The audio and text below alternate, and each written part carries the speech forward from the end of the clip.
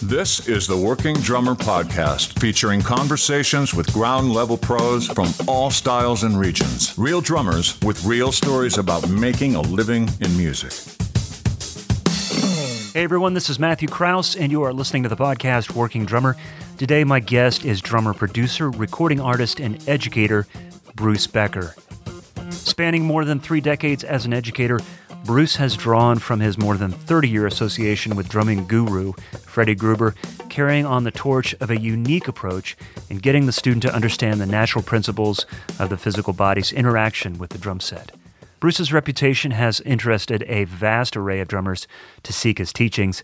The list includes drummers such as David Garibaldi, Mark Schulman, Daniel Glass, Glenn Sobel, and Clayton Cameron. Also, Bruce just came out with a brand new book that you can find on Hudson Music called The Ultimate Guide to Syncopation.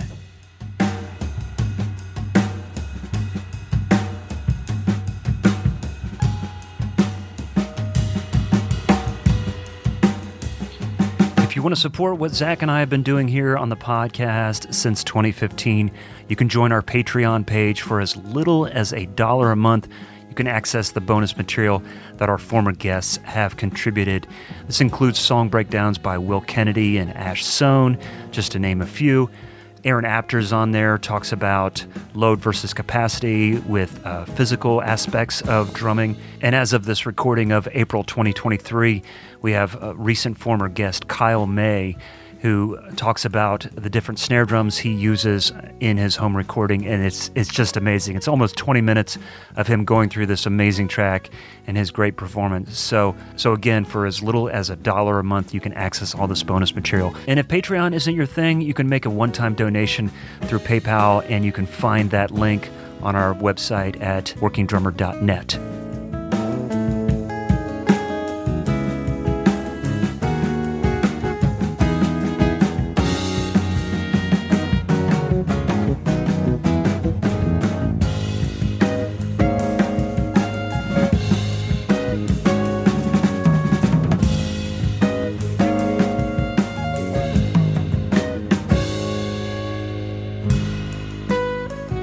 Knowing we were going to have this conversation, I thought, hey, Bruce, can I take a lesson?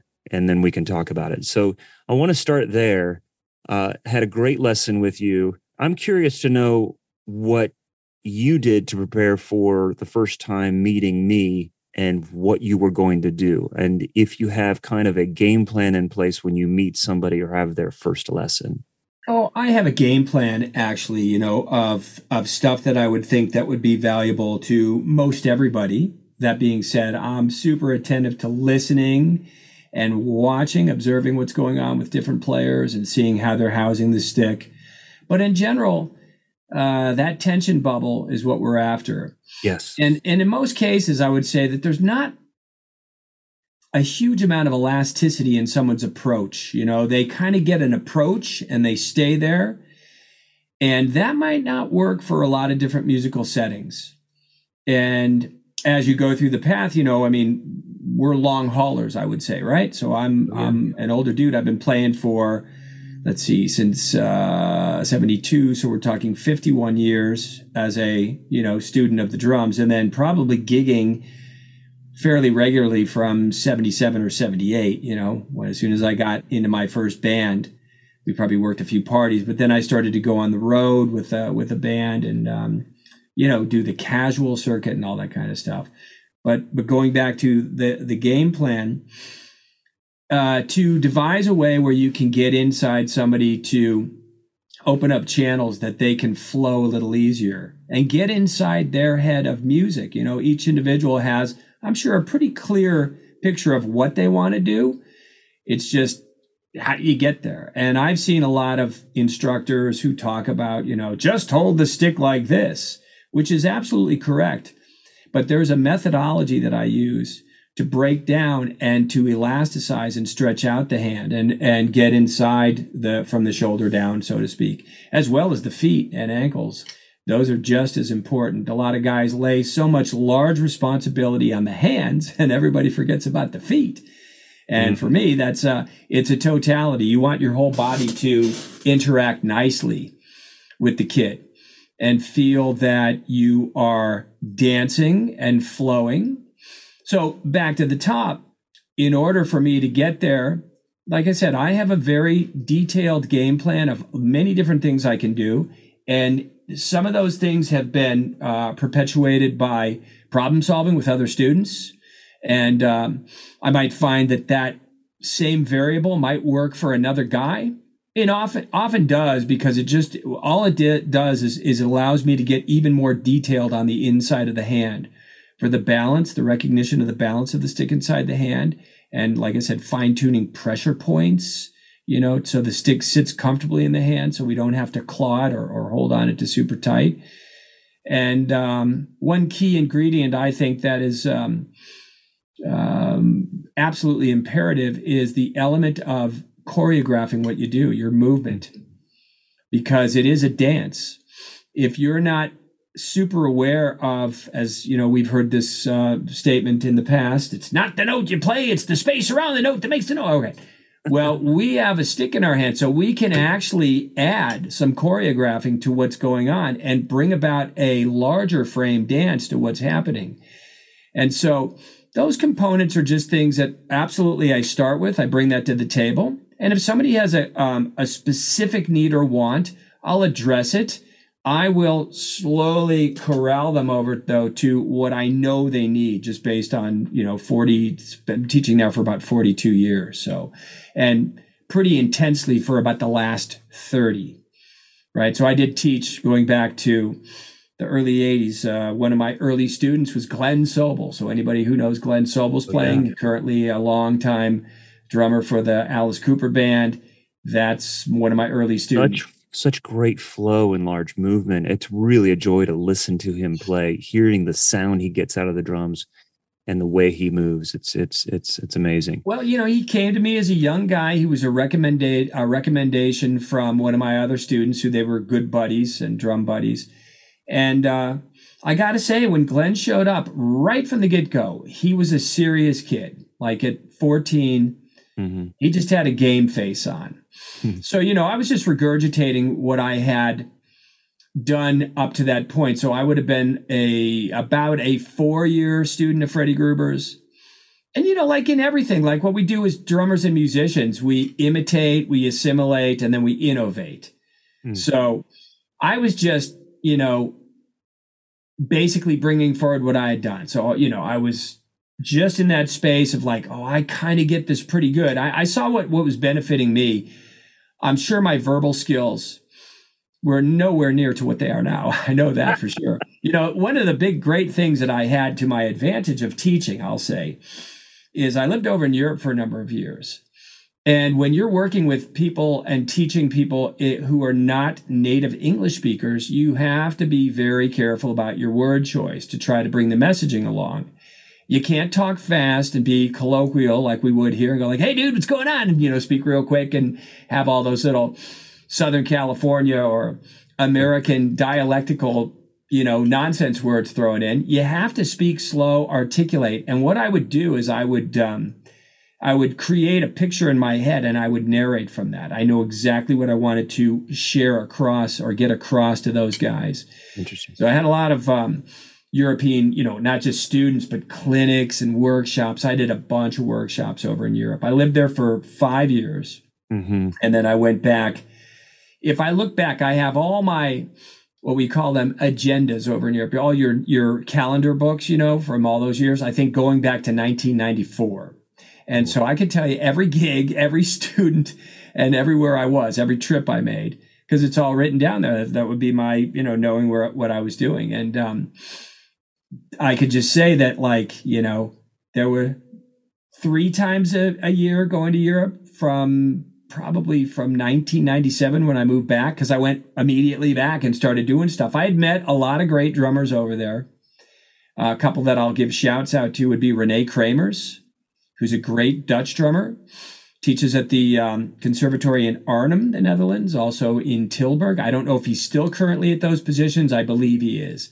He also had a drum duo for a number of years, Drumbassadors, if you've heard of those two guys. Yeah, okay. Him and his student, Vim. I don't remember Vim's last name. I can't think of it. But Wim de Vries, I think. Anyway, those guys, fantastic players. But I met Rene at a drum festival. And then I got to know Jojo Mayer very well when I was working in Vienna. I taught at a school for about a year in Vienna, Austria. That was patterned after the Musicians Institute. And it was started by a guitar teacher from Hollywood, from that school, from GIT. And he'd gone over and started a school. By the time I came, I think it had already been running 5 years or something like that. Okay. So Jojo, being Swiss in nationality, he was already a big deal in Europe. So in 94, he was already a Sonar. He was a Paiste guy back then. He was an Agner Sticks guy. That's like a stick company that was, I think it was Swiss. If it wasn't Swiss, it was Austrian, but whatever country. I believe it's Swiss. I remember the logo. Yeah. And so he was already well known in Europe for doing clinics and certain things. So he showed up as a resident for, I believe, the first time a week and the second time for 3 days. But I can tell you from the first just handshake and conversation, I think we got each other quite well. He was very impressed. He gave me a quote early on about, what he saw with the level of students when I came in and took over the position as the drum instructor or the head of the drum department. Anyway, meeting those kind of guys kind of put a different slant in my head as to thinking now more about the world and not just my backyard here in LA. And like I said, I was watching other guys and picking up things, but also learning to articulate them at the same time and having conversations with those guys and hearing their take on messaging and, breaking things down was rather a cool place to sit. There's another guy that I met up with too. This was after I lived there. There's a drummer in Milan, Tony Arco, who's a pretty burning player. And he would set up workshops for me. He got wind of me from a few guys, my former student, Daniel Glass, who studied with me for a few years. Mm-hmm. And I think Adam Nussbaum may also have mentioned me and said, because this guy was looking like, I want to get more information on Freddie Gruber, and it's so vague. Well, Freddie was a vague guy, essentially. But he was a guy that brought me to Italy. And again, there was another level of interaction I had to be sensitive to when you're speaking to Italian guys. And a lot of guys in Italy did not speak English. I would say, if I'm just going back and taking a good guess, I would say about 60% of the guys I taught didn't really speak English. So I'd have to have an interpreter, and I'd have to be, visually expressive, good for Italians because they're always talking with their hands. Exactly. So I'd do that stuff and be able to mug and mimic things very well. But I'd choose my words very clearly and make sure the message was being sent across, from whether it was Tony doing that, or I had another guy that I worked with, Giorgio Zanir. I can't think of that guy's name up in There was a guy up in Bergamo. I can't think of his name. There was another kid out in Torino.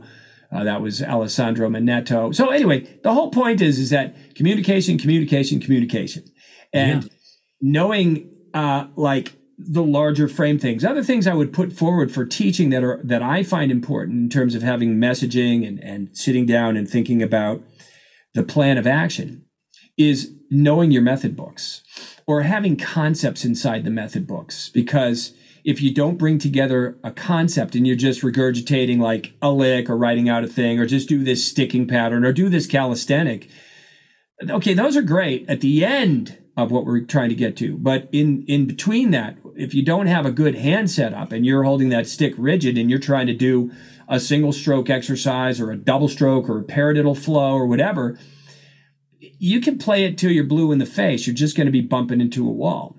So right. Going back to breaking down the how you do what you do, and I can do my Freddie Gruber. It's not what you do, it's how you do what you do. All right. So I heard that, a billion times. I was so on the innermost orbit of Freddie's. I was like so close to the sun, my skin got burned. Hey, I want to unpack just a couple quick things. You talk about, it sounds like building concepts and building this understanding of that is so that you don't keep a student for the rest of their life. You kind of have a sell by date. It's almost like you have a student that works with you and you're like, okay, it's been 2.5, 3.5 years. It's time to move on. Give them the tools to be able to work If you want to speak to that, but also I want to ask about you talk about choreographing your movements, and within the framework of a style of music where you are asked to improvise, you're not talking about work this lick out note for note and what the hand pattern is.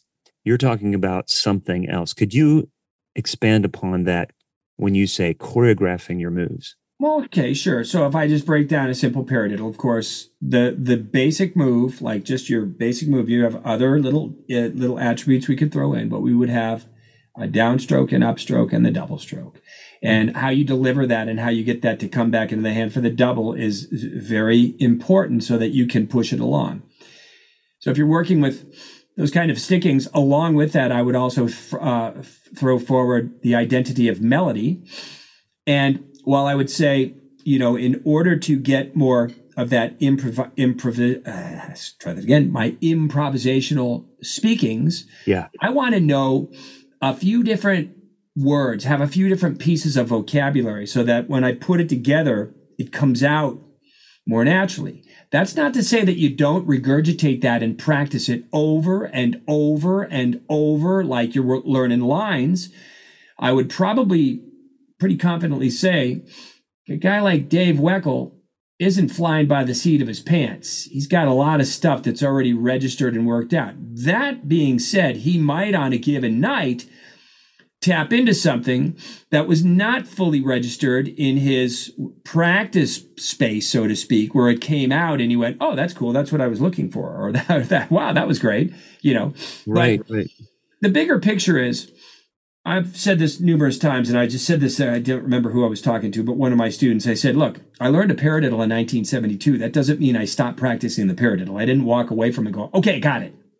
It's still this sticking and this component that I put into other elements. And so by kind of sticking with it, and no pun intended, you get a chance to review it and maybe something new comes out of it, or another way to engage it. I mean, there is a limitation to what you can do, but in the essence of calisthenics and keeping it fresh and available, you still want to work it.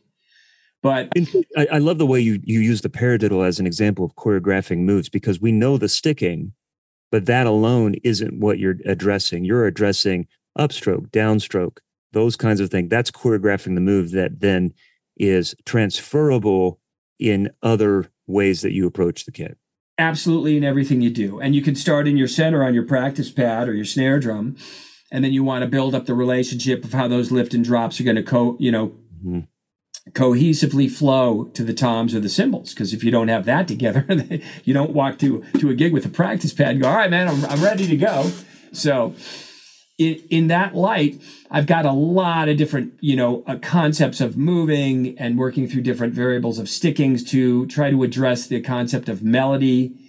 And, the game plan, like you said, giving people concepts, absolutely. How long they stay is really registered to how far and how deep they want to go. Because I can go pretty deep. Mm-hmm. I've had guys who stay with me 6 or 7 years. Like I've got a student who actually was with me for definitely over 6 years. And then at that point, he was so accomplished in so many things and he was playing. And it was funny. He also had like that imposter syndrome.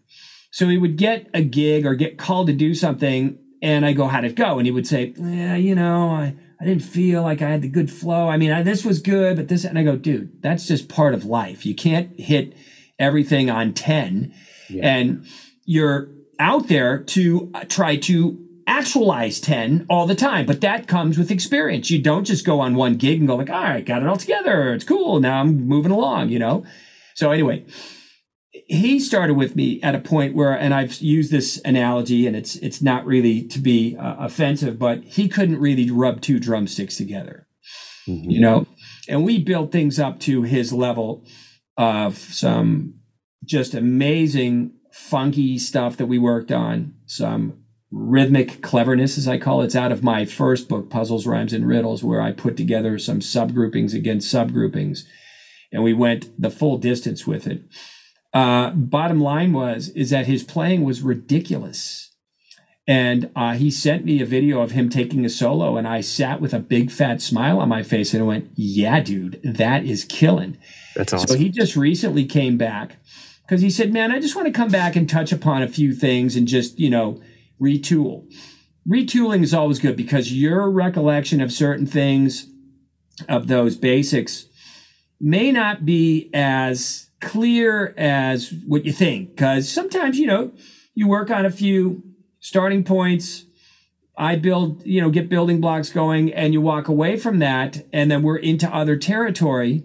I do eventually want to come back to those things and go, hey, remember this, think about this, because this is a good, helpful aid to reminding you, where's the turning point of your wrist, or where's the balance point when you're in a palm down position, and how does that sit comfortably seated over the full back three fingers and not just in the front part of the hand and pinching in the front part of the hand. You pinch in the front part of the hand, you close down access to the back part of the hand.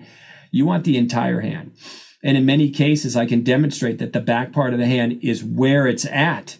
Think of that as like, the rear wheel drive that's pushing everything along, and your thumb and index finger is the steering wheel to house. Well, this is where I'm going to be calling you again to get another lesson. Because as I've worked on what you've given me and then tried to explore a little bit more in the molar method and using the back fingers, I'm finding that this approach and just the little bit of work that I've done in combination with the handout that I got from you online, our lesson together, I'm able to relax in parts of my body then transcends to other parts of my body that allow, because it's all connected. So even when the left leg is tense, it's hard for me to play a backbeat with consistency. Oh, well, why yeah. is that? It's the left leg. What the hell? Because it's all connected. And so I'm feeling I had some really nice gigs this week that was very encouraging to think, gosh, I've just scratched the surface. I've only had one lesson. It's time for me to dig in and get some questions answered. I'm very excited about these experiences. Now, I've had some bad situations too. And going back to what you were saying about your student, I tend to be that guy that overanalyzes a lot. I have one bad gig and people are like, look, if you have a bad gig or a bad song, it doesn't define everything moving forward. No. It just might be that thing. And you're shooting for 10, right? So there's just so much to it. And, it's like, how do you not overanalyze, but how do you analyze enough that it gets the job done? Yeah, that's the balance of it all, to be able to be self-reflecting, bringing a view and an honesty about where you're at, knowing what you want to actualize or what you want to work on, and not bringing an overheadiness, brain to the gig. Not easy, because even in my, like I say, my 42 years of teaching, I have higher level guys. I'm not going to, blow smoke around here and share their names, but they'll have the same headspace where they feel like they're sometimes thinking too much about certain things. The detail inside your head, though, you got to think about the level of your low to high is so much more exaggerated and magnified because it's you. You see every nuance. The other people that are viewing you don't see that large thing that you're seeing because they might think it doesn't affect them. Like I remember, I'm sure you've had this experience. I've gone in and done sessions and I've listened to something back and I've gone, don't really care for that. And then the engineer or the artist or the other musicians are listening. What? No, it's fine, man. That's great. I'm like, okay. So I have to honor their acceptance of it too. I don't want to get heady and start, disrupting things. I had a funny many years ago.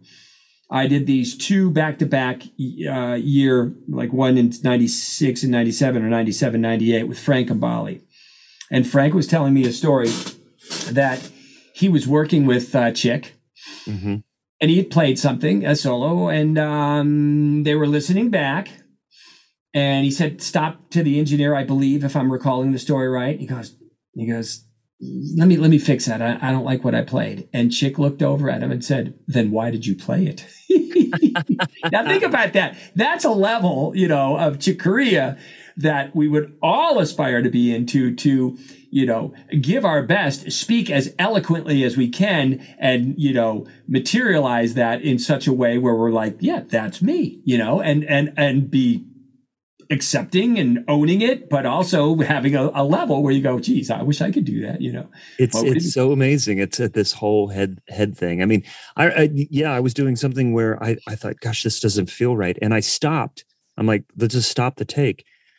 And it was Dan Baird who was producing from Georgia Satellites. And he's like, why did you stop? That was it. That was the one. I was feeling that. He was feeling that. And I blew the take, by stopping, by questioning myself. And it's like, don't question how you're feeling right then and there. But anyways, that's another thing.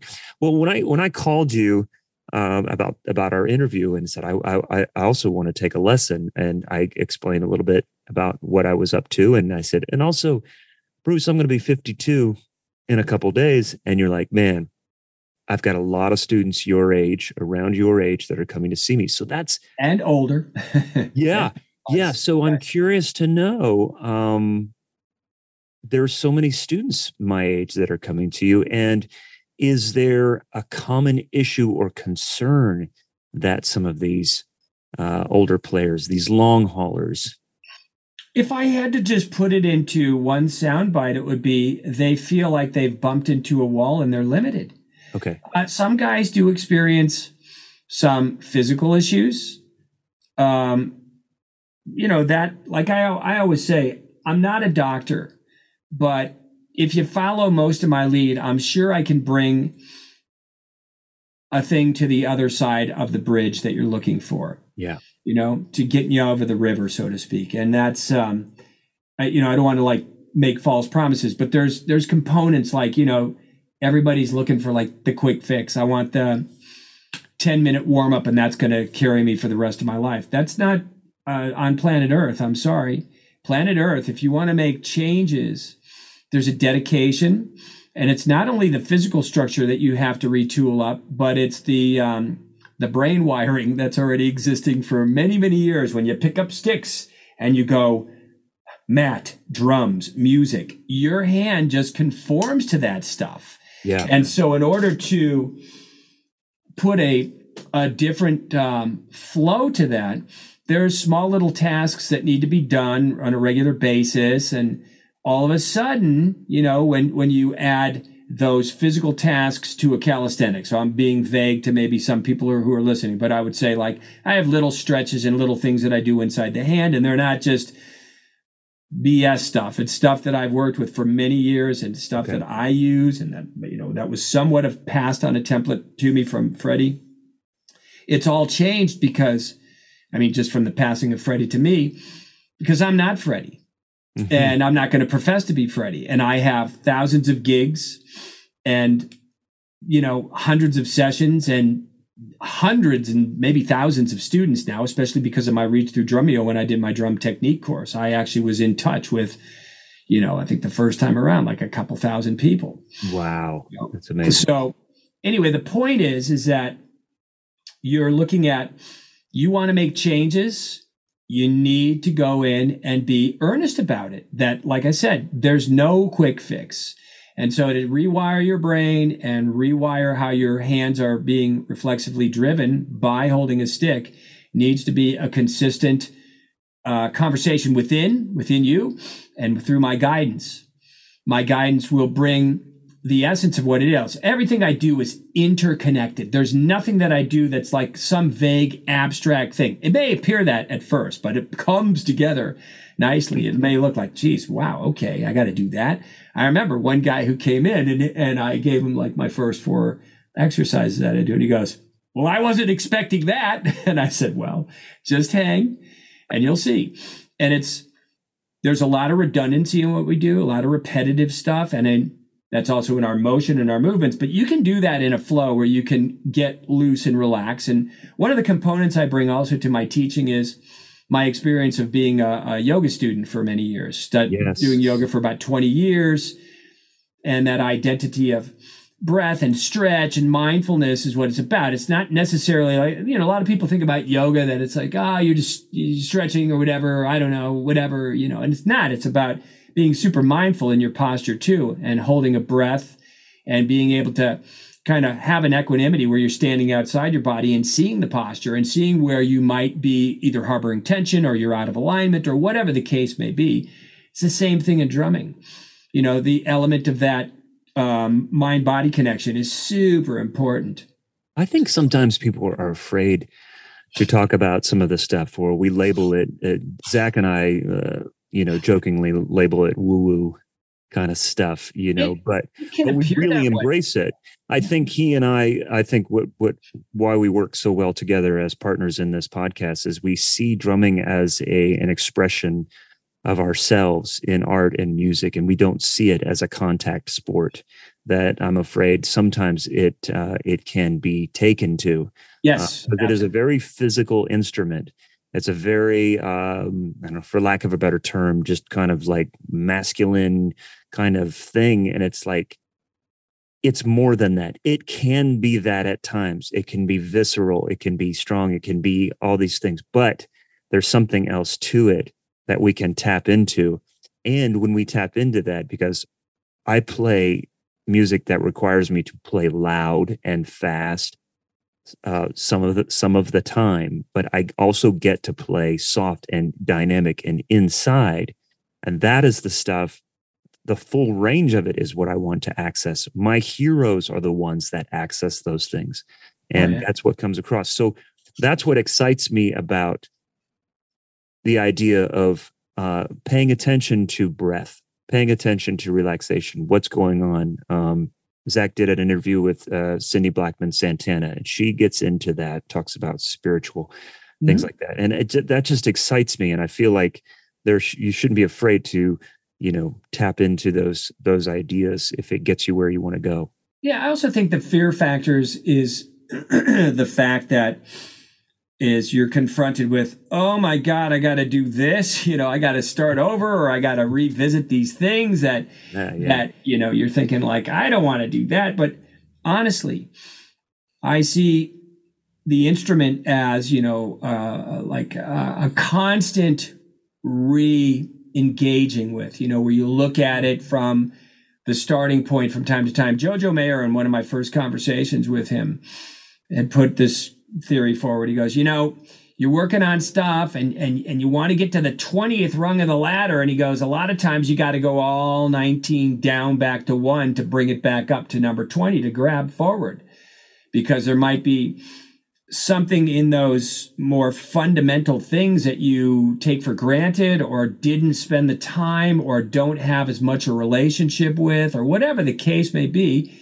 And you bump into the wall. And like I said, so a lot of my guys in their 50s and 60s, they've all had magnificent progress. I can't, the ones that stay with me, I have a small percentage of guys who are looking at me and maybe expecting the quick change in 14 seconds. But honestly, it doesn't work like that. I can't think of anything I've ever done in my life, whether it was trying to build up a habit of yoga or changing my diet or having a certain routine with exercise. There's always some hassle inside with you where you fight yourself. You stubbornly go, no, I don't want to do that. And it's just discipline. And you can bring that into your life in a way where you got a balance of it. You don't have to practice 7 hours a day. I'm not that kind of a guy. I never was. I think, for one period of time when I moved back to LA in 97, I would say I got really serious about practicing, but I was practicing like that before because I was involved in that school in Austria.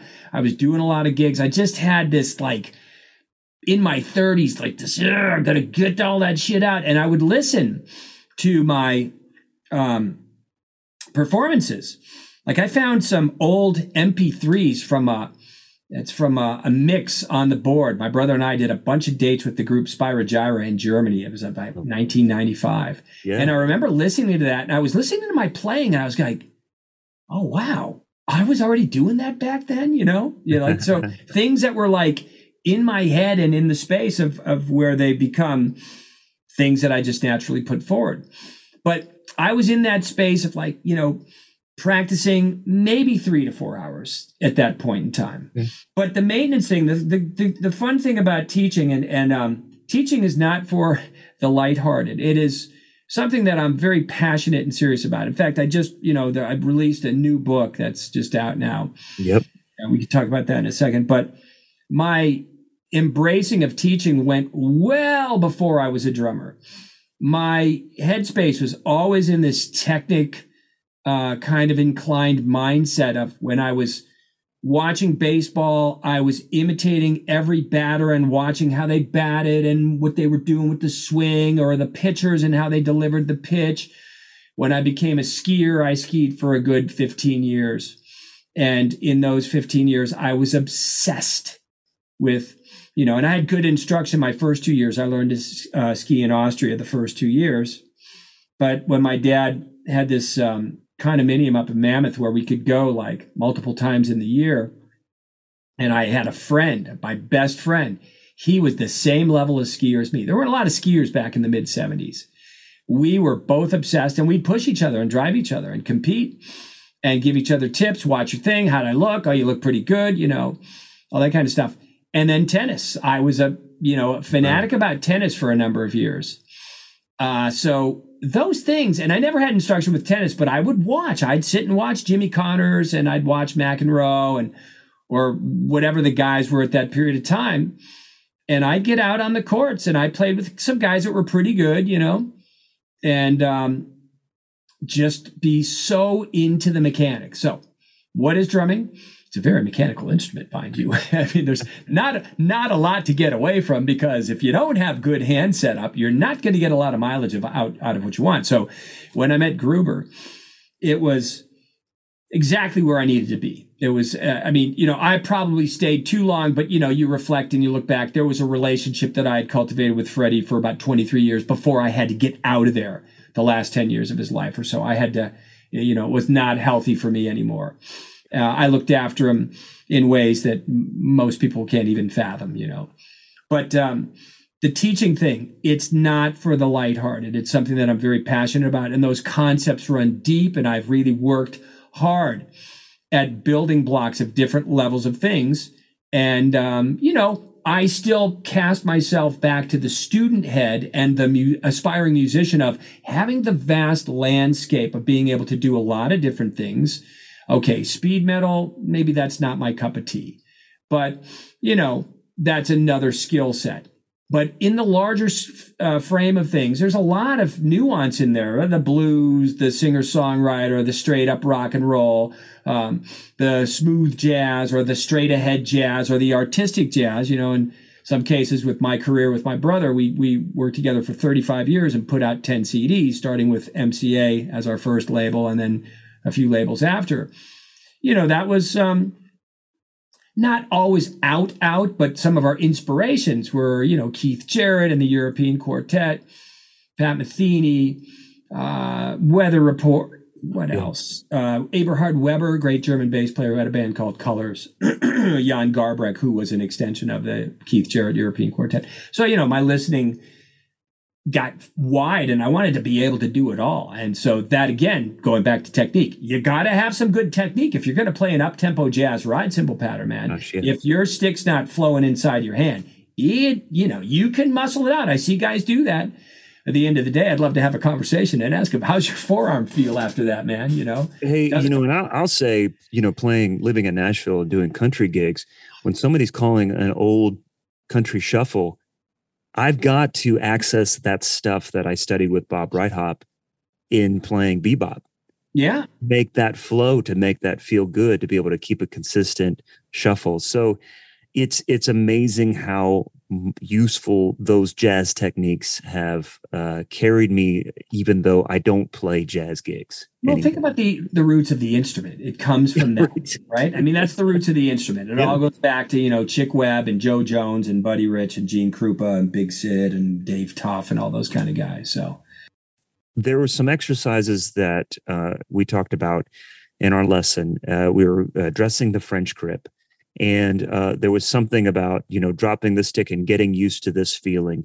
And it's like, do this, for about, 10, 15, 20 minutes or this many rounds and then stop and then readdress it another time. Then there was another exercise that was less physical. And you said you could do this as many times as you want until you're comfortable, whatever.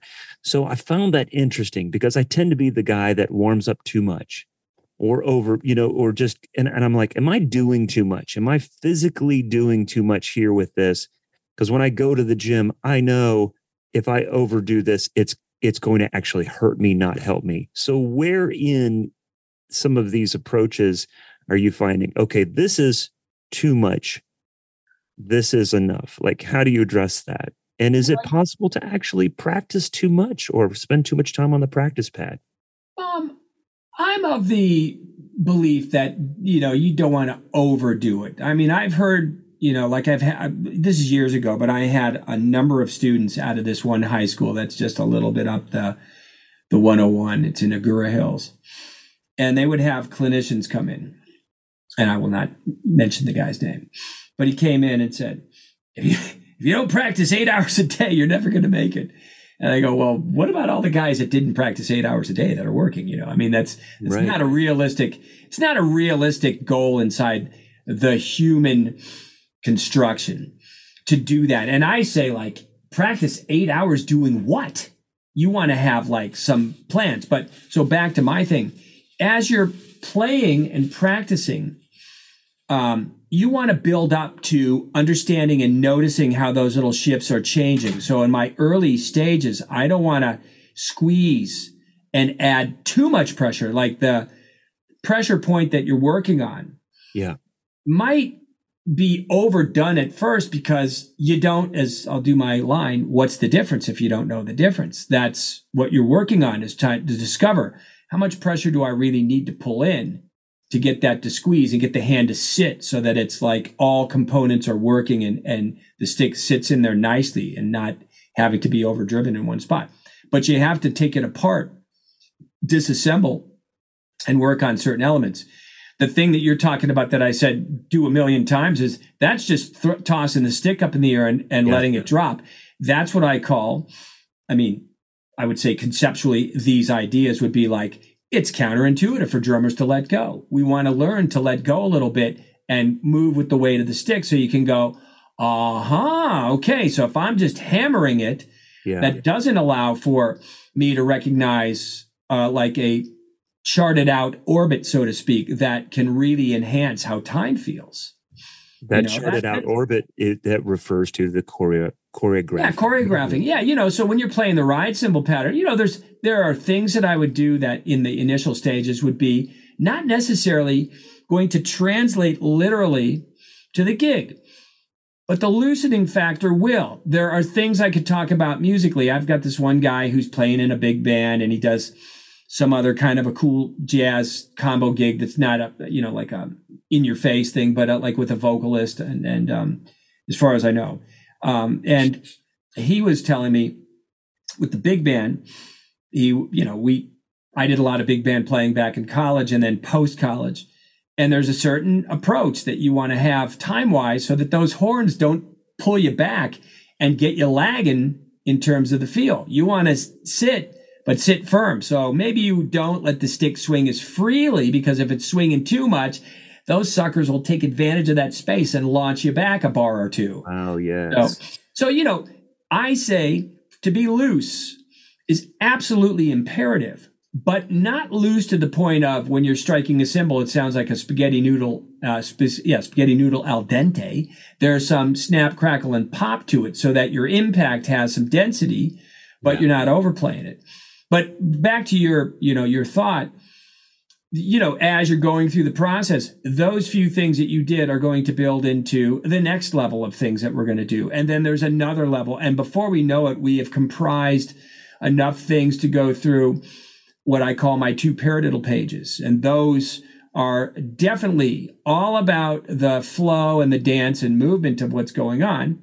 And as I would say again, you're not there to pass out on the test. You're there to commit yourself to walking through it. And each time we re-engage, to have a conversation about it. And I might notice a couple things and go like, yeah, Matt, you're there, but you're doing this, you're letting your elbow drop, or your left wrist wants to engage, but in French grip, it's not to engage. It's more being driven from a forearm rotation. That's the old French timpanist grip approach.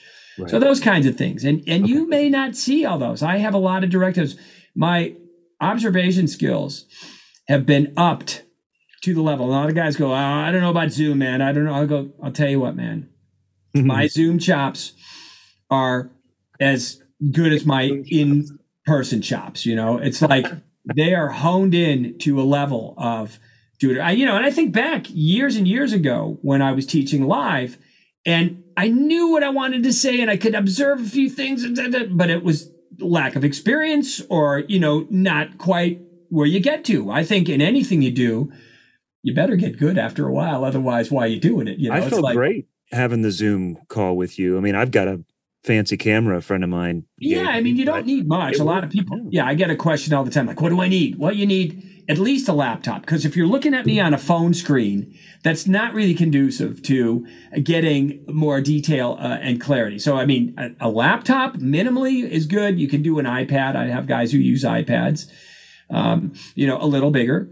But, I've got an iMac, so I've got, a 22-inch screen, and I have everybody on the speaker view, so I see them large. Not that I have to. Sometimes I'll bring myself forward in gallery view just to narrate what I'm doing as well, because when I see it, I want to make sure, see that I'm moving like this. And it's so much more commonplace. I mean, just to have access to this stuff. I mean, and we think about all the stuff we invest in for remote tracking and all these other things, and just common communication or working from home. It's like we have these tools. We can put it. One of the things we talked about when we were starting our lesson and just kind of catching up and saying hello is we talked about this concept of drummers see teaching. Some drummers see teaching as some of this as a fallback thing. Like, I don't have as many gigs, so I think I'm just going to take on some students, and just the disservice that this does to the student, to just the moving the needle forward in education. And I was just, curious to ask you about advice for those that want to teach and see it with a certain amount of intention. And in a vehicle and to work on your career, just really fine tuning it in a beautiful way. In terms of like the teaching thing, I can't say that, that the guy who hasn't taught before can't bring some experiences forward to a guy, but that's going to be maybe a limited interaction. My interaction is a larger frame. I would say in general, I'm looking at my student lengths are averaging at about 2.5 years or so, 2, maybe 3 years. I'd have to look and do all the numbers, but I can just tell you from doing it day in and day out, what goes on. And that's a responsibility that I carry very strongly, in that I have some messaging and I have places to bring you and share with you. And if you don't come from a place of a concept and you have amassed like concepts from different method books, I use some method books just to demonstrate the overall concepts. And when I've talked to a few guys who have been students of some of those method books, let's say, for example, Gary Chafee, by Gary Chafee's own admission, he said, if I had to do those books over again, they'd be that thick, meaning super thin, like maybe too much stuff was in there. Yeah. I heard that from Ralph Humphrey about his book, Even in the Odds. And I just want to give a nod to Ralph because he's in hospice care as we speak. Okay. God bless you, Ralph. I mean, I don't know him well, but I did have some interactions with him, and his book was something I went through with Freddie Gruber and then later on my own. And it actually was inspirational in my first book, Puzzles, Rhymes, and Riddles. But what I would say is that, concept is rather important. Understanding the value and the deeper nature of technique. I was not only a student of Freddie Gruber's, I was a student at Cal State Northridge with Karen Urban. So that's where I got the insights for some of the timpanist grip stuff that I do. And then, of course, it molded into extracting things in the way I built up things in German with Freddie or traditional grip. and went to drum set land, not timpani, with Jimmy Chapin. I spent a lot of time with Jimmy because when I lived in Europe, Jimmy was there all the time doing these clinics and all around the place. So I saw him a lot. In fact, I had to be the referee. I don't know why I didn't buy a black and white shirt and have a whistle, but my referee skills with Freddie and Jimmy were definitely on call because those guys would get together. And sometimes they could act like old souls hanging out. And sometimes they were combative. They'd grab me individually and pull me aside. Like Jimmy would pull me aside and he'd go like, "What's up with Freddie?"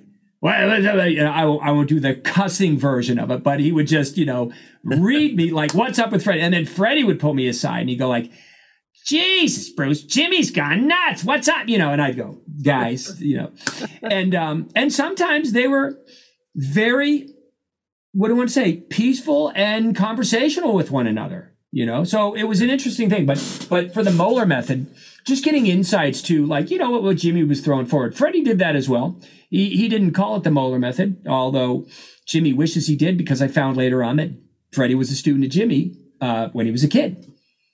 So those are unknown factors. I took a couple lessons from Jim. He would come to Columbus Percussion and schedule it, and it just was like, it was fascinating just kind of knowing all the people that he spoke with. He had conversations with everybody. Yeah. So, and I had pretty in-depth conversations with him because I'd share stuff that I was working formally with and that I had, kind of that built into my chops of things with Freddie. And he would always tell me many times, your hands look like mine. And I said, yeah, maybe a little bit. I don't know. I'd have to look at his hands again, but I remember what he was talking about. He did have a posture of looseness with his Moeller method.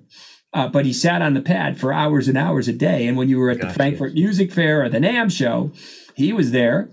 And it was so funny to watch him because when he was done, like he'd be sitting, I remember him sitting very vividly at the DW booth in Frankfurt when they were distributed by a different entity back then. And he was talking and blathering on and doing his thing. And he just kind of stopped, picked up his pad, got his briefcase, and walked away. And now, bye-bye, I'm going.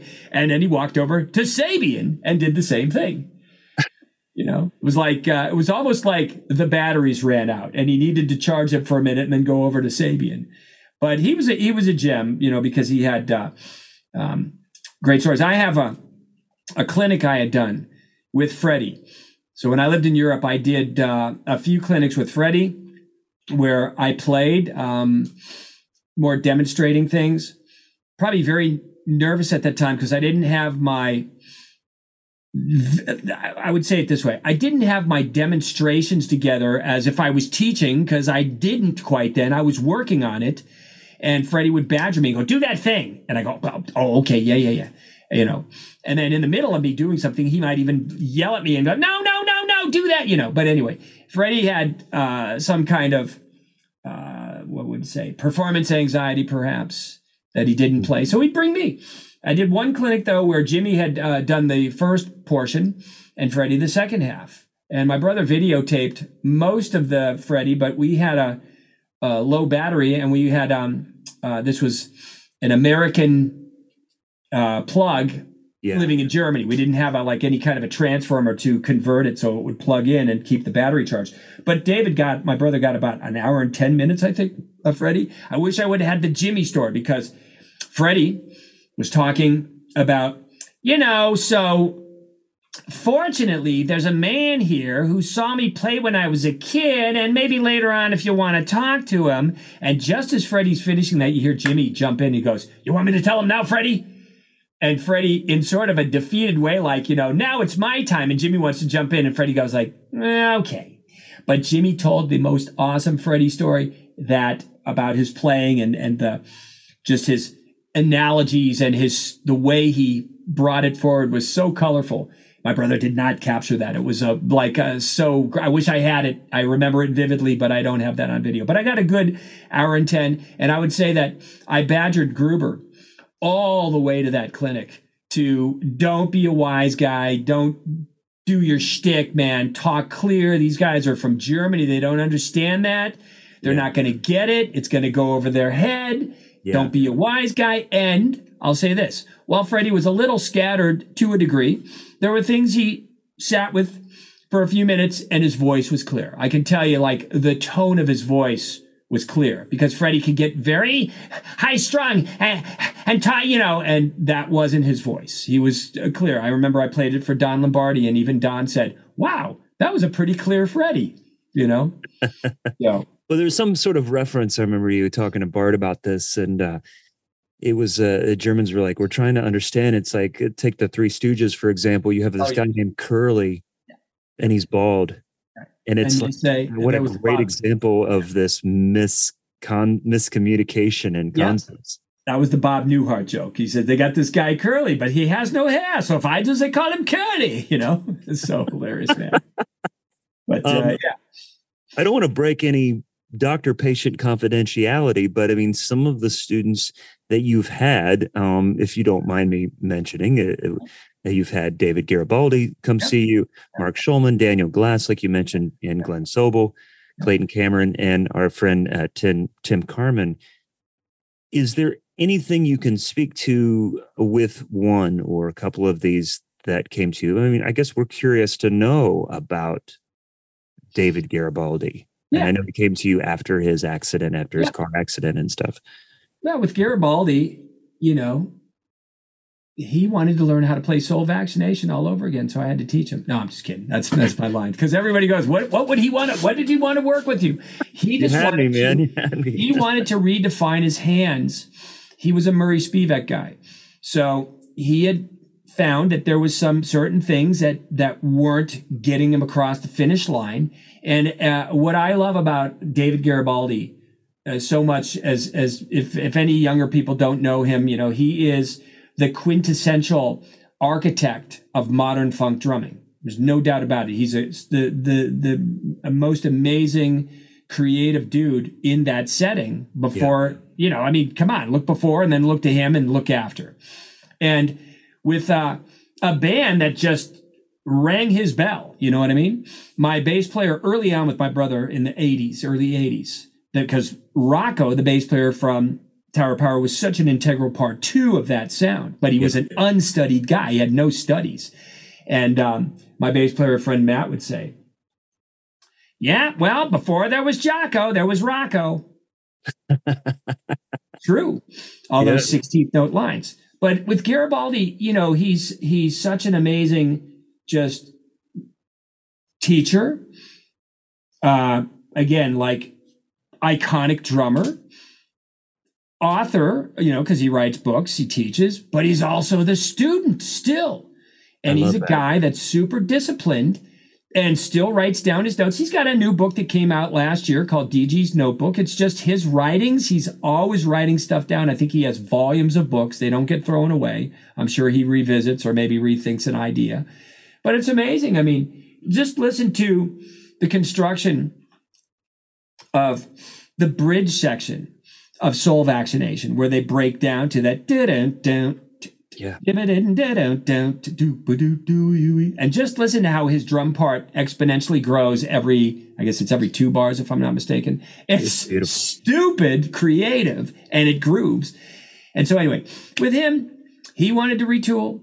He wanted to explore what I had to say about integrating the whole hand, working on some of those things. And he spent a little over 2 years fairly regularly with his busy schedule, because he's a guy that with TOP, man, they're on the road like about 150 dates a year. Oh my gosh. I don't know how it's faring now because they're all getting older. David just turned 76. So, but he's such a youthful dude. He's always biking. He's doing something. Like if you talk to him and he's got time off, he's not a guy resting on his laurels. Never has been. Could. He could just go, I played in Tower of Power. What do I have to say? What more? Message was sent. Did it. I'm just doing those gigs. That's not his style. He's not that kind of a guy. I had a chance to interview Michael Bland last year, and he told me that, David was Prince's favorite drummer of all time.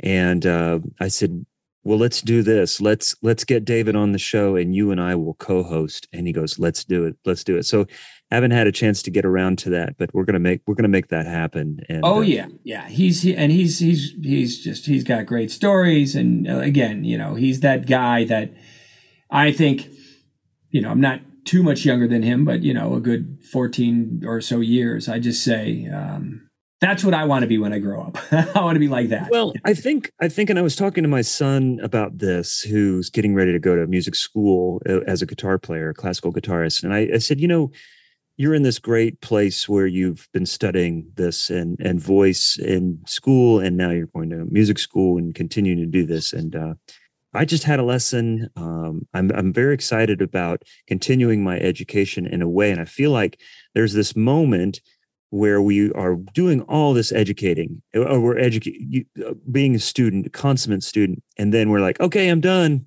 And we get out in the world, we start gigging and doing all these other things. We never think about going back and taking lessons until we need to. And a past guest who I cannot remember said to me, he goes, you realize who's one of the greatest golfers in our age? It's Tiger Woods. And guess what? He has a coach. Tiger Woods has a coach. And I'm going, why am I not doing this? And so, we have great examples of the students that you have had and people that we know have gone back to take lessons, whether it's Dave Weckl to retool things, Neil, all these other things that it's like, listen, this is part of keeping ourselves in tune, continuing to grow, continuing to explore, readdress. Even Jojo Mara, when you were talking about him, it reminded me how much I see a change in his approach and his playing when I first saw him on a video in the 90s his latest band. And I'm like, man, he's kind of a different player. Oh, absolutely. I hooked him up with Freddie because he was so, interested in what Freddie had to say. As I recall, and I'm pretty good recall. His first lesson was a bust. Chased him all around New York, got nothing. The second one, he absolutely just sat with him and worked on some of the foot exercises. And then in that time, and I can't remember if that was like 99, 98, somewhere around that period, I heard from Jojo just regularly, oh man, it's not working. And he was like frustrated because, again, he was maybe looking for the quick change. He was also thinking about a literal translation to some of the concepts. And around 2004, I had a chance to go to New York. Like I said, we used to hang quite a bit. Or not hang, but talk. I would talk to him regularly. But we did some hangs. A few times in New York, a couple times in Europe. And he was actually very gracious and loaned me his drum set when I played the 55 bar. And wow. At that. So, but I hung with him at his studio. And I sat with him and I just, progressively went through a bunch of different things about what I think at that time where I was at with the foot development. And I think it registered. I mean, he made a comment to me at a clinic he had done some years later at West LA Music about that. That was helpful, and that it changed. It helped him change. So I never say I was a teacher of JoJo's. I just say I consulted him. I've had several conversations with him, but yeah. I did sit with him for about 2.5 hours and break stuff down.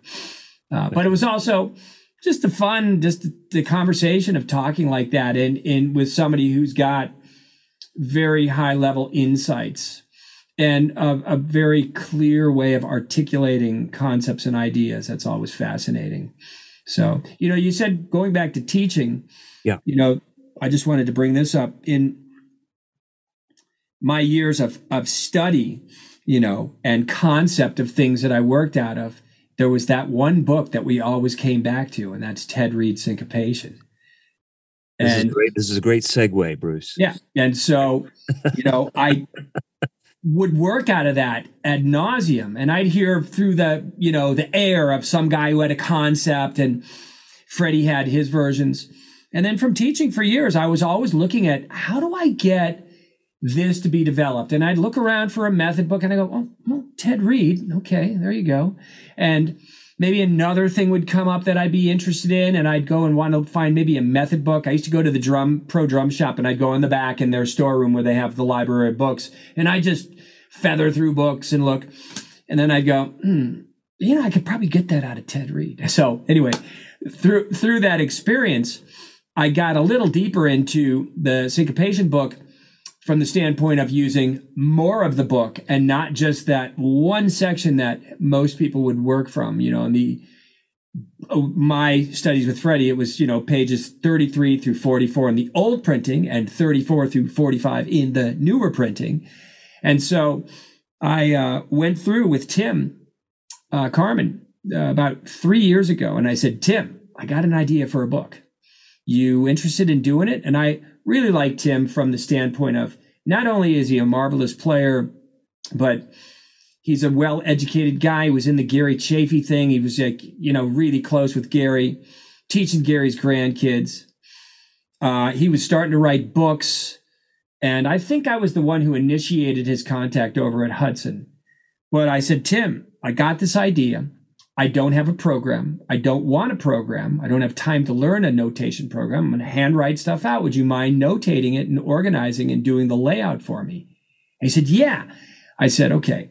I said, I may run a little hot and cold and be a little bit of a pain in the butt, but we'll get it done. I didn't know it would take almost 3 years, but it was, masterfully done from Tim's end. Like, he did a great job. But I went through a myriad of different concepts that I utilized from that book and give a few pointed exercises, and then you can take that section or those exercises that would follow in the same light and extract my concept and go a little deeper. I did 35 videos, so there are visual presentations of not everything. I didn't want to have to practice everything, but it was like, really, I thought, I have to do this. It's something that I use all the time. So I called it the ultimate guide to syncopation. And then there's a subtitle of concepts for the development of motion, right? Choreographing, melody, and independence. Yeah. So I did that. And actually it's been for now available through Amazon and of course Hudson. But on Amazon, when they posted it about 5 weeks ago or so, it's been sitting in this new release category for sometimes just percussion instruments, but also for music instruction and sometimes even popular music books. I was ahead of the Backstreet Boys and the Beatles. It's sitting in the #1 spot for new releases for this while. I don't know exactly what that means, but my wife said, well, it's better than #7. I said, yeah. So that's kind of, you're not first, you're last. Yeah, no, it's been fun, but I'm so glad that I finally got it out there because it was such a a long affair. And when you're doing something like that, you're trying to be so conscientious of your messaging and how you put it together.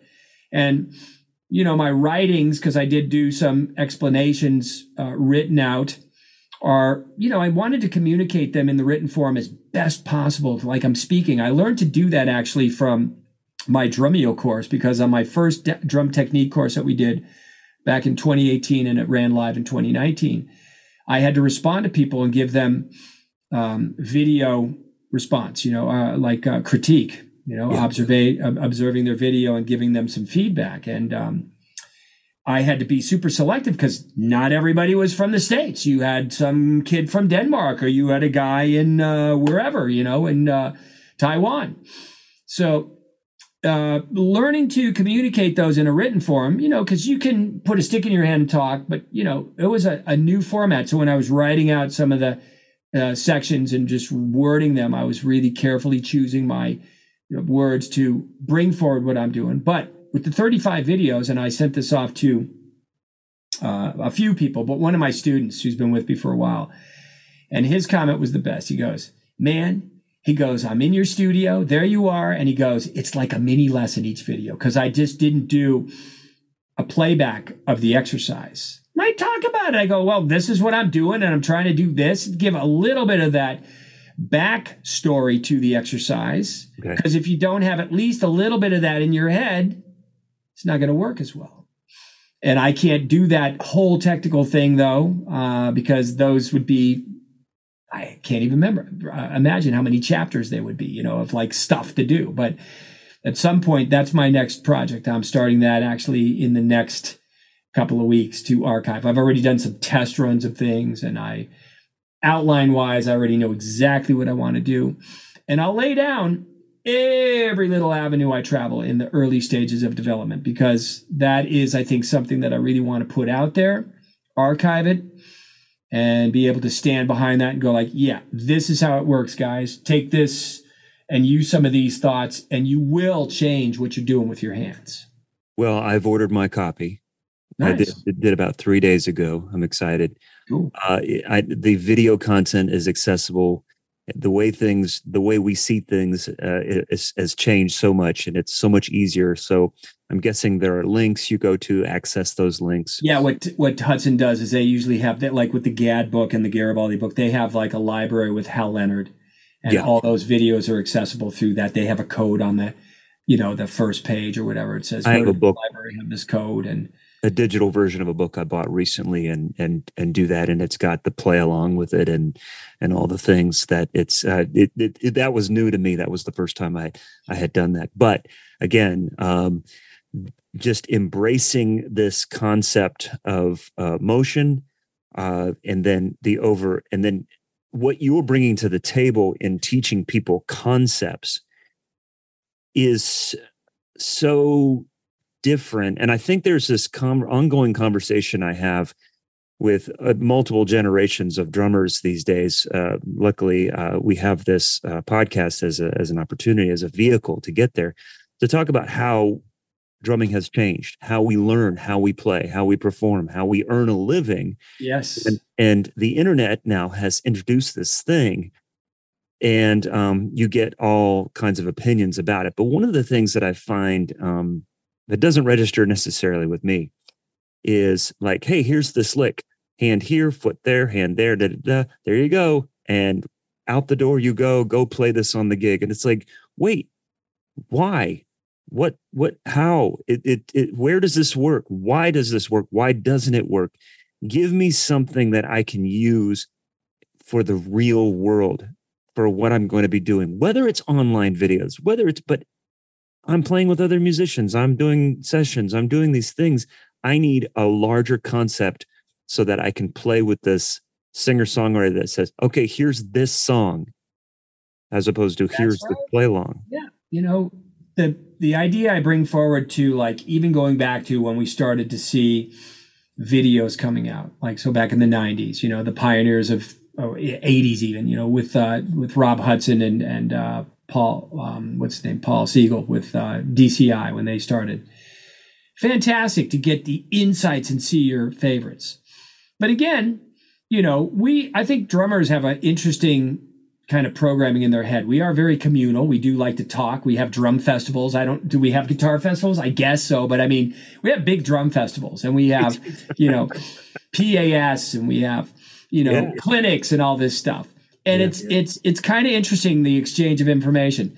But you're right. Like, when you go and see somebody, I would say the same thing. You see some guy and he's ripping off some just really cool stuff, and it's great eye candy, and it's super interesting to watch a guy juggle 5 balls on a unicycle, you know, in a moat with surrounded by crocodiles. You know, it's very interesting to see that. But at the end of the day, you're right. Does that have a lot of practicality for my gigging of just being able to go boom, batu, boom, gat, you know, and put it in to a place where it feels good, it's sitting well with the bass player, it's constructed well with the guitar player, it supports what the vocalist is doing, all those little nuances that aren't necessarily going to be found in juggling 5 balls on a unicycle in a moat with 5 crocodiles surrounding you.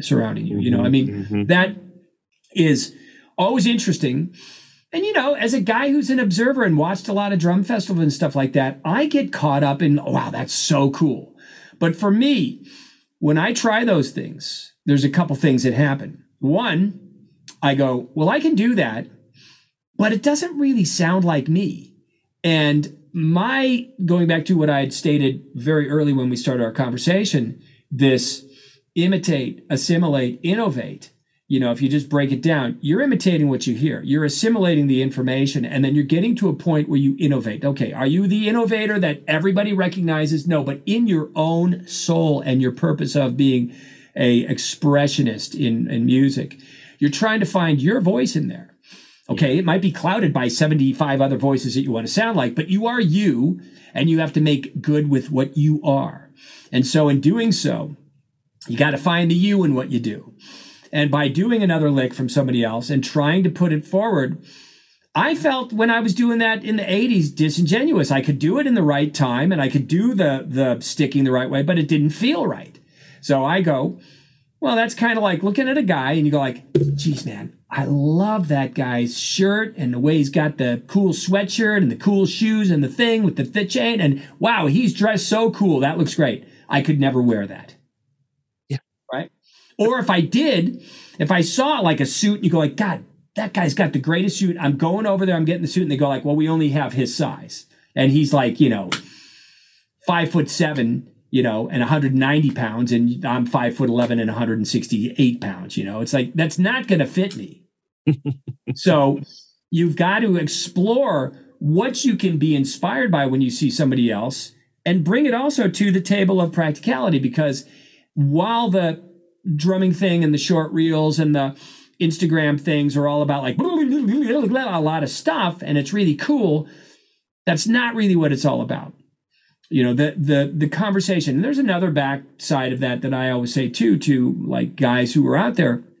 I'd say at my age now, I'd be the greatest sideman. It's just, I'm not the guy that they're looking for visually, because the patience factor, the experience, the ability to have a lot of things to bring to the table and bring it forward in a way where they can make the decision and the choice, but you're capable of going to the left or the right if they want whatever they want from you. Doing a lot of sessions, you're pushed and pulled. I always say you're a character actor. They want you to play like, a hood from, a bad part of a neighborhood in LA. Or the next day they want you to play like a surfer dude from Malibu. You got to be able to bring forward the role of that and do it convincingly so that it sounds right. So that it's, that's how that goes. Those attributes are not about a lot of, right, left kick and left, right kick and double kick and triple kick or whatever. I mean, again, I don't downplay that and say, oh, well, don't be interested in that. Yeah, be interested. But find inside that what you can do. When you watch somebody and they're doing something, they've had their path that led them to those conclusions. You got to go and honor your path and figure out what your conclusions are to solve your expressive nature of what you want to do musically. And in some cases, when you see somebody doing a playback, remember, it's a playback. So how many takes did it take them to get there? And two, they're not interacting with other musicians. I remember a very, very long time ago, man, one of my early gigs, I've been playing gigs a lot, but I had this one gig. It was a casual band, as we say. You play like a wedding or a party or this. And the guitar player was probably about 5 or 6 years older than me. When you're 20 and somebody's like 5 or 6 years older than you, they're older than you, And he had a great deal of more experience. And I had this thing that I had copped from Tony Williams, the groups of 4 triplets with the gap, like a da-da-da and da-da-da and da-da-da and da. So if the tempo's here, da-da-da, da-da-da, da-da-da, da-da-da, da-da-da, da-da-da. I wanted to play that like every 4th bar. Not very tasteful. And I remember we were playing some jazz, like the cocktail hour, and everything I was doing was like that, like as often as I could. And I remember taking a break, and this guy walked up to me, and he kind of looked at me. He said, "Hey, man, is everything okay, man? Everything cool?" And I kind of had that, "What do you mean?" Like this defensive, like, "What do you mean?" And he didn't really say anything, but I got the message. Oh, okay. Sometimes you don't have to be like, be confrontational. You can say it. I remember a drummer that I know who said sometime ago, he said something to a player. He goes, "Hey, man, can you play a little less loud?" That's so great, man. A little less loud. I love that, There's so Because you go to many. gigs, a lot of guys just have, their dynamic level is loud and louder. And I remember working with some bands and they'd be astounded that I had a good dynamic range. I did have that thing and I struggle with it where I used to say the same thing that I'd heard from other drummers. Hey man, that's my vibe. No, what you're really saying is I'm not capable of playing with good intensity and good impact at a lower volume. Your intensity does not have to be surrounded by volume. Your intensity, you can have a conversation with somebody and you don't yell at them. You just go, listen, buddy, let me tell you something, and the intention of your voice will speak volumes. That doesn't have to be loud and screaming at somebody and browbeating them. So I remember being guilty of that. Like when I played, remember when multi-rods were the rage? Oh, yeah. Yeah, I was playing some jazz stuff with these guys and I couldn't play the room because I'd get a little too bombastic. And I go, well, Tony Williams played like that. And I could hear my older self telling my younger self, like, dude, you're not Tony Williams, okay? Yeah, right. You're not Tony, you're you. So do you. Yeah. But it did set me on a path to learn to play dynamic to the point I had this long jazz gig for about 6 years where the leader was a ball buster on dynamics. And I remember the guitar player who was one of the guys, you could consider him a Wrecking Crew guy. He did a lot of sessions in the 70s playing guitar. He sometimes banjo and sometimes pedal steel, but he was a bebop pedal steel player. He didn't like doing country music. He was all about, I did 4 records with him where he's playing melodies with and soloing on pedal steel and it's burning. I love anyway, that. I'd go to him because he was kind of like, you know how you have an older guy that looks at you and they pat you on the back and they go, yeah, kid, you're doing great. Mm-hmm. He was that guy for me, even that when I was in my early 40s. And I'd go, Al, am I playing too loud? And he'd go, no, man, you're fine. And he, curse the leader out and you go, F that guy. And I go, yeah, but I don't want to piss the guy off either. So it made it like more of, I'll show you kind of an attitude. I'll show you how light and intense I can play. I knew I could do that because I used to do practice things with Gruber like that. And I knew I could do that. And I wanted to do it consistently and not lose any edge. So here was the payback. At the end of that 6-year run, a bass player I hadn't seen in quite a few years showed up on the gig and was the new bass player for roughly a year. And he'd known me at the late 90s. We played a bunch of stuff together and kind of hung pretty regularly. And he, after a couple of gigs, he goes, man, how do you do that? I go, what do you mean? He goes, man, you're playing so light, but it's like really intense. It feels really good. I'm like, wow, thank you. Thanks for noticing. Yeah. And I pointed over to the leader, Lloyd, and I go, you can thank Lloyd, man, because he used to bust my chops all the time about that. And it was either run away and put your head in the sand and go like, I don't have to deal with that guy. I'll just do what I do. Or confront yourself and go like, hey, can I bring this up? Can I challenge myself to get better at that? So that's, that was my headspace. That reminds me of something I thought about on the gig this week that I wanted to talk to you briefly about as we're finishing up here. But I left a road gig late last year and gotten to the point now is exactly my goal is to be able to play with a variety of people in town. And this week was a perfect example.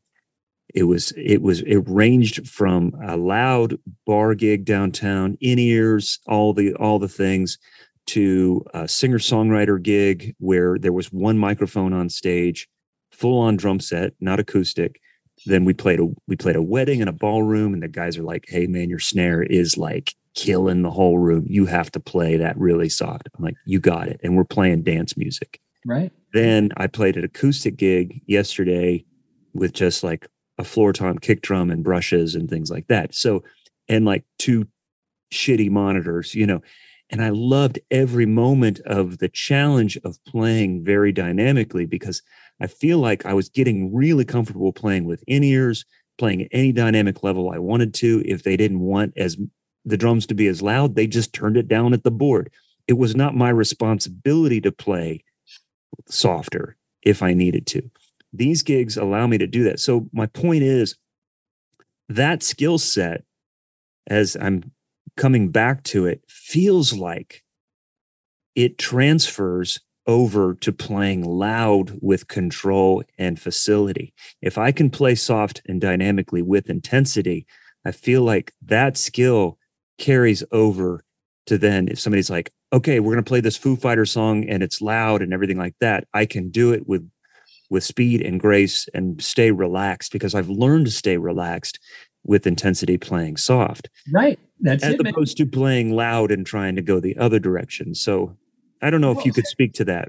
Yeah, it's like your delivery system. If you're being mindful of that and you can play with a good flow and stay light, to expand the range of your movement is, of course, kind of coincides with bringing up the volume.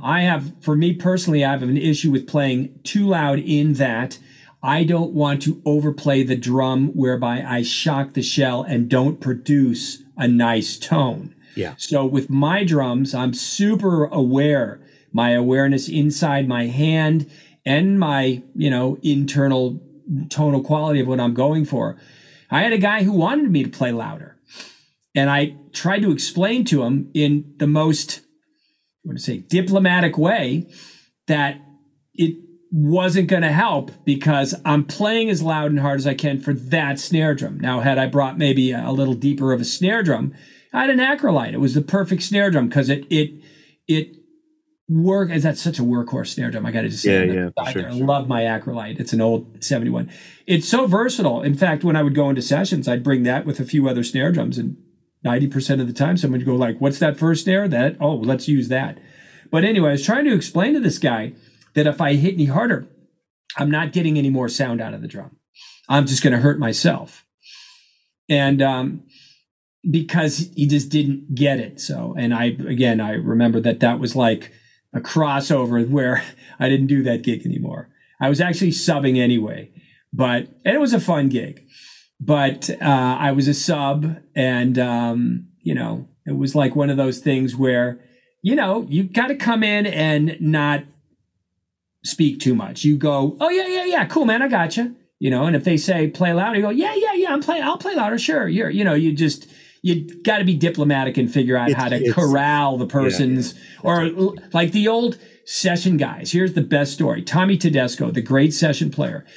When my brother went to GIT, Tommy was a teacher there. Tommy was, I think, at that point, kind of probably scaling down on how many sessions he was doing because all the young guys were in there, like Jay Graydon and Lee Rittenauer and Dean Parks. And, Tommy's heyday was kind of on the downslide, like all those guys, like a Hal Blaine or anybody.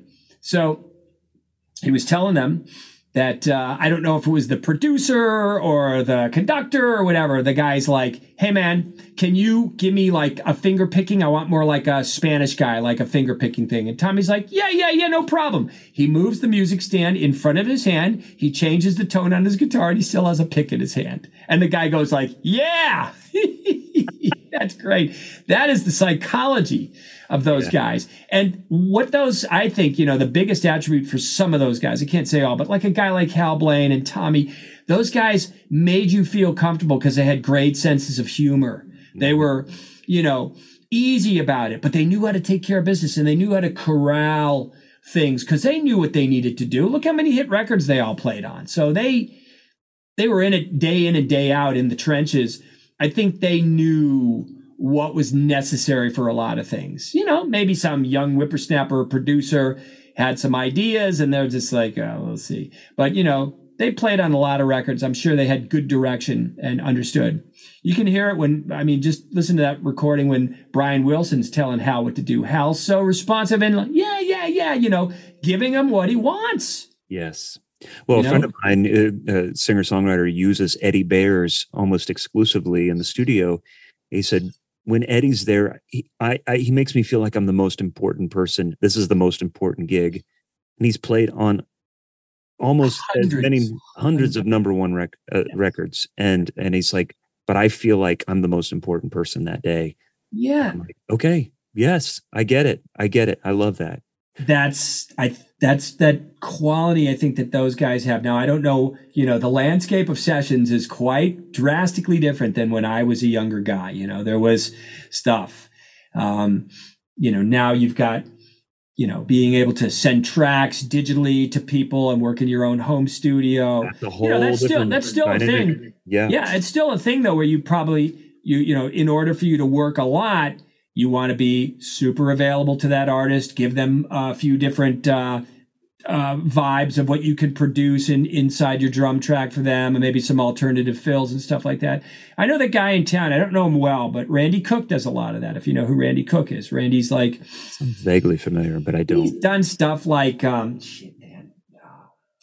think he's working with Gavin DeGraw, and he's worked with Colby Calais and that kind of stuff. And he's also done, I think he did Smash Mouth, earlier on. He did enough stuff where he got enough visibility, and he's just a jovial guy. Like he's I met him and I don't really know him. And he's that kind of guy that makes you feel like you've been hanging out for like a number of years together. And that's really important, that kind of social skill. That doesn't just work in the music industry. That works in every industry. If you got that kind of personality, man, that's going to make you far more successful and accessible to people. That's what I tell my boys. My older son is going into nuclear engineering. I said, hey, listen, all those things I talk about, those social norms, those things that help me in the entertainment industry, they work in business as well. And doing remote tracking, working with people overseas, non-English speakers. There's a guy I work with regularly who's German, and we have to communicate, and I love the stuff he writes, the broken English he writes to me. Oh yeah. What he wants. It's going back to that, when I was teaching and stuff like that, and guys would speak in their kind of backwards English version because they're doing direct translations, I wouldn't correct them. I wasn't there to give them an English lesson. I would try to listen. And because I lived there for so long, I got what they were saying. I had the understanding of the translation. I don't speak German very well, and I didn't speak Dutch very well, or Flemish is just a dialect of the Dutch language from the Netherlands. But I could understand. Now, Flemish people and Dutch people, they all speak English. When I moved there, there were less English-speaking people from Germany, but now more, just because we're more homogenized. The internet has changed dramatically everything. So, and it's just the way of the planet now with information exchange. But when I was doing that, I would just stay with their kind of a broken up, weird sentence structure, just so I was communicating to them, and they didn't have to have a English language from Professor Becker, One last question. Has anything changed with you as far as your teaching approach? Has anything changed since you became a parent? That's a good question. Yeah, things are constantly evolving. I think one factor is, in the teaching industry, the old school way would be to, be a little more dominant and, hey, and maybe shake your finger at people. I never really did that, but I was firmer. I would get sometimes a little ahead of myself with my patience. My patience and my clarity now is so much better. That's probably from being a parent, because you are tested to the nth degree with your kids. There's buttons that you didn't even know existed being pushed from time to time. And that's another lesson into itself. But that has definitely filtered into my teaching of being able to be super clear and drawn. And I try to do that with my kids. It's not always accessible, but my wife and I are constantly on a practice together. We are on a mission, because I had a student years ago who was a great drummer from Atlanta, a good guy, studied with me for a number of years. In fact, when I sent out a little blast about my new book being available, he said, definitely going to get the book, still playing drums, still think about you, and still working on some stuff that we worked on and feeling better than ever. And it's like lovely to hear that. And he said to me when I had my daughter, before I think my son was born, or maybe when my son was born, he said, don't get used to anything, because before you know it's going to change. It's going to be another chapter. As the ages change, chapter. So as soon as you don't get complacent, brother, is what he said. And so my wife and I have been constantly with resources and conversations about what we're doing and how we're doing those things. Because at my age, too, I'm an older guy. I'm 64. So I never had kids. I know that guys my age, like some of my friends, they look at me like, I would never want to have kids now. It's like, yeah, because you already had them. So of course, you know, if you didn't have them and you didn't know what that was, you're just dealing with the newness of it, and you're just on your toes, dancing and responding to all that comes your way. So, but yeah, that factor of you know, being in the moment and conversing with my wife, that in essence comes into my play of like how I'm looking at what I'm doing teaching wise, because I get really contemplative sometimes with my students at certain points, and I'm really thinking about, you know what, this would work really well, and I might bring in another thing, or I might develop a new what do we say, a skirt around to get us to the other side of the wall. Like we're hitting the wall and I go like, gee, the ladder didn't work. I couldn't catapult you over there. Let's see if we can dig a tunnel underground. And if we don't hit any roots of the tree, we'll get you underground. And if that doesn't work, then we'll find another way to, the wall was only 12 feet wide. We could have walked around it, you know, whatever needs to be done. So, and those are definitely, certainly out of parenting, because you're working on different skill sets to command your kids and to redirect their energy when they're getting out of control and all that kind of stuff. And, you know, that does certainly play. I would say the biggest thing, though, is my patience factor and my ability to sit and stay focused. And that's from that, but it's also from doing and doing and doing. The more you do, the more intensely you can wrap yourself around that messaging and get inside of it. Yeah, so much to pull from it. It's amazing. Yeah. Different. I'm definitely there too with the older kids, but it's a new chapter, new challenges. You know. Of course. For sure. It's been amazing. Well, Bruce, like I said, I am going to be revisiting. I'm excited to get the book. It is The Ultimate Guide to Syncopation. It's on Hudson Music, Amazon. Yes. You know, they could find you. It's funny listening to you talk to Bart Vanderzee, and you're like, just type in Bruce Becker, you're going to find me. So if you need to. Well, there is a flautist, a guy who plays flute that's Bruce Becker, but Bruce Becker drummer, and you'll find me. We'll have links in the show notes to your website and all that stuff. I'm excited to continue to work on the things that we talked about in my lesson, and want to revisit another lesson to kind of keep this going. But for now, thank you for taking some time to speak to us and share all this stuff with us, man. It's been great. Thank you, Matt. Appreciate the time, man. Always fun to sit and talk shop and drums and all that good stuff. We're the most blessed people in the world, right? With our little crazy wooden instrument and metal and sticks and stuff like that, and get to engage in a path in the brain that most people don't get to experience. Yeah. Have a great rest of your day. Thank you, man. All right, Talk to you soon. Bye. So there you have it, my conversation with Bruce Becker. Check out his website and check out the new book, The Ultimate Guide to Syncopation. I'm waiting on my copy right now. I can't wait to get it. Stay tuned next week for Zach Albetta's interview with John Mader. He is an LA drummer who works with Carl Verheyen. He has done a lot of theater work that includes multiple Hamilton productions in LA, San Francisco, and Puerto Rico. So check that out. But for now, everyone, thanks so much for listening. Stay safe and hope to see you around. Bye-bye.